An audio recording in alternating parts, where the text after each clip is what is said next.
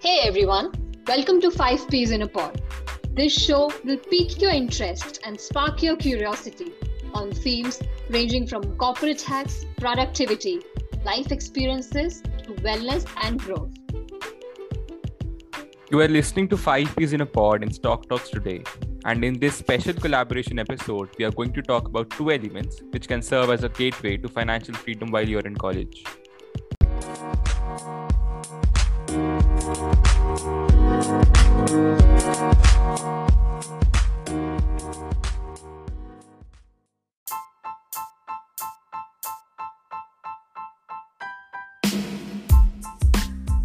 Alright, let's begin by freelancing. It is one of the best ways to earn money while being self-employed. It's basically using your skills to provide services to someone. Some useful skills can be video editing, coding, copywriting, graphic designing, and data entry. If you have any skills that you think can help organizations or companies, then you should definitely check this out. But of course, like every coin has two sides, freelancing has its own pros and cons. Exactly. Now let's talk about it in detail. So firstly, one benefit is that you have a lot more control. However, at the same time, keep in mind that you are in charge of yourself, and that can be quite intimidating at first. But soon you will realize the incredible potential of freelancing and be able to take control. Now, another plus point is that it might also help you grow your network. So how should one exactly go finding the right project? Alright, so in my opinion, platforms like Upwork are oversaturated currently. So maybe direct cold emailing might help. Though these platforms are well known, a downside of these is that there's a very high level of competition and consequently a lot of similar gigs. This leads to the price going very low and might also serve as a form of exploitation for freelancers who are just starting out. So hence, it is better for you to look for freelancing gigs on other platforms such as maybe LinkedIn or Facebook or other similar social media websites. These have a high reach and generally offer better gigs than highly competitive platforms. I think I completely agree with you, Anuga. So, I'd like to add something here too. Freelancing is not a piece of cake, and there are certain actionable steps you can take to start your freelancing journey today. Firstly, figure out what you're good at and find your niche. It could be anything ranging from content writing, copywriting, graphic designing, or any other service you can reasonably offer. Also, keep in mind the market's requirement while you're deciding on your niche. Next in line comes having a strong and optimized digital profile helps client to discover you and your services and improves your chance of landing with the freelance offer. Lastly, looking for projects and start bidding. Find the jobs you want by checking your preferred social media platforms, job sites, and start applying to the projects that suit you. At the same time, it is also important to remember that it is a highly competitive industry and it might take you some time to get your hands on a project that you like working for. After all, it's about perseverance and being good at what you do. And you will soon discover the immense potential of freelancing.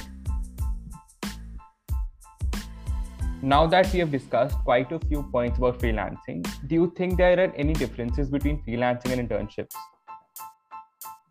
Yeah, the primary difference between freelancers and interns is the employment structure. Freelancers are sole proprietors of their business. They more or less work for themselves. Being a freelancer essentially means that you're self-employed. On the other hand, interns always work for their employer.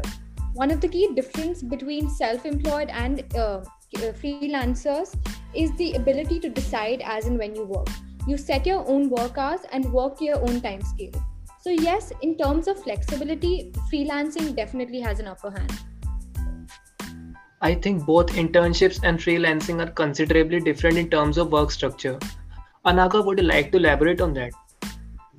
Of course. So let me come to the work structure. An internship provides you with a very structured environment to work in. And thus, one of the major advantages of an internship is your ability to try out your hand at various responsibilities in a very structured manner. While on the other hand, freelancing provides you with the opportunity to build a portfolio of work that you can truly call your own. Basically, the bottom line is both internships and freelance opportunities greatly boost your experience and resume, and before you even enter the workforce full time.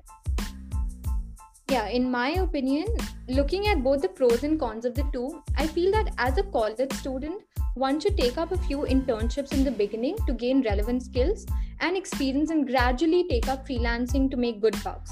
This would allow you to get the taste of both worlds and decide for yourself. Another thing that is being done by most college students these days is internships. But before choosing an internship, you need to ask yourself, do I really need an internship? Now, if you have skills that are ready to be witnessed by the real world and you are an undergraduate student, why opt for internships? Because you cannot get a job due to qualification barriers. Think no more and go for freelancing. We talked about internships, but what does an internship actually mean?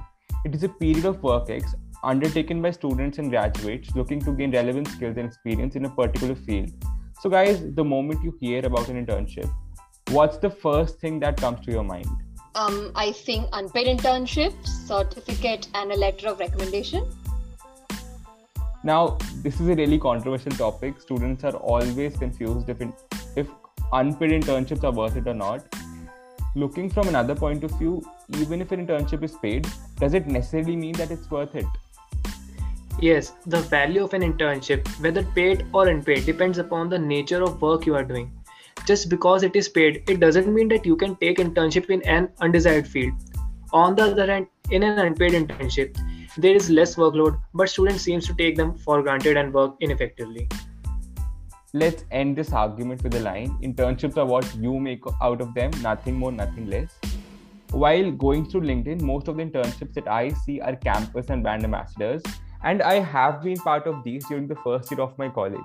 Generally, campus ambassadors are supposed to promote the company's products to students in their college and help in its growth. But at the same time, it should have a learning outcome. You're a campus ambassador of your college, and your job includes convincing people to follow social media accounts, fill Google Forms. You don't need to waste your time on this internship and look for something meaningful. Exactly. An example of a legit campus ambassador internship is the Paytm Campus Ambassador Program.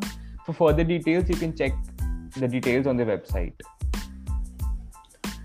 So now, if you want an internship to make a difference in your resume, you need to make sure that it aligns with your career goals.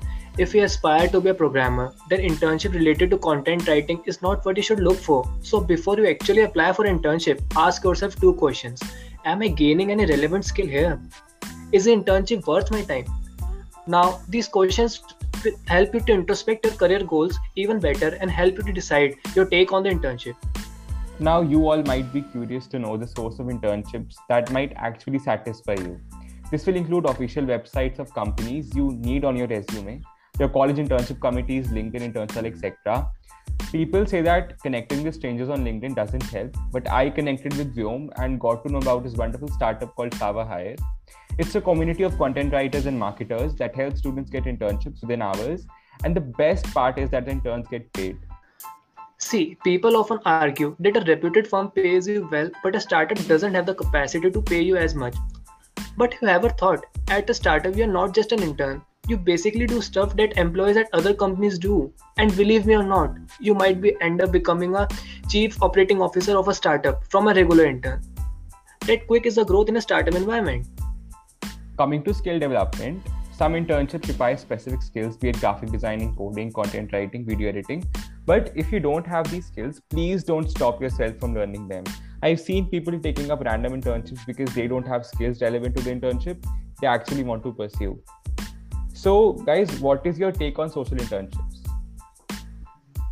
I think people underestimate social internship, but they are a good option to kickstart your resume. Not only does it give your resume a good push, but you also meet renowned people doing good towards the society.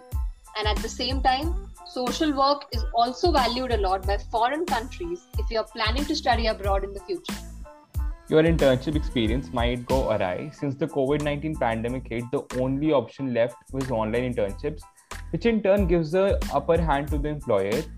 The thing is, in the name of internships, paid or unpaid, young students are made vulnerable to exploitation by the companies. Just for a certificate and an LOR, students are made to do an insane amount of work, or they might be harassed by the employer.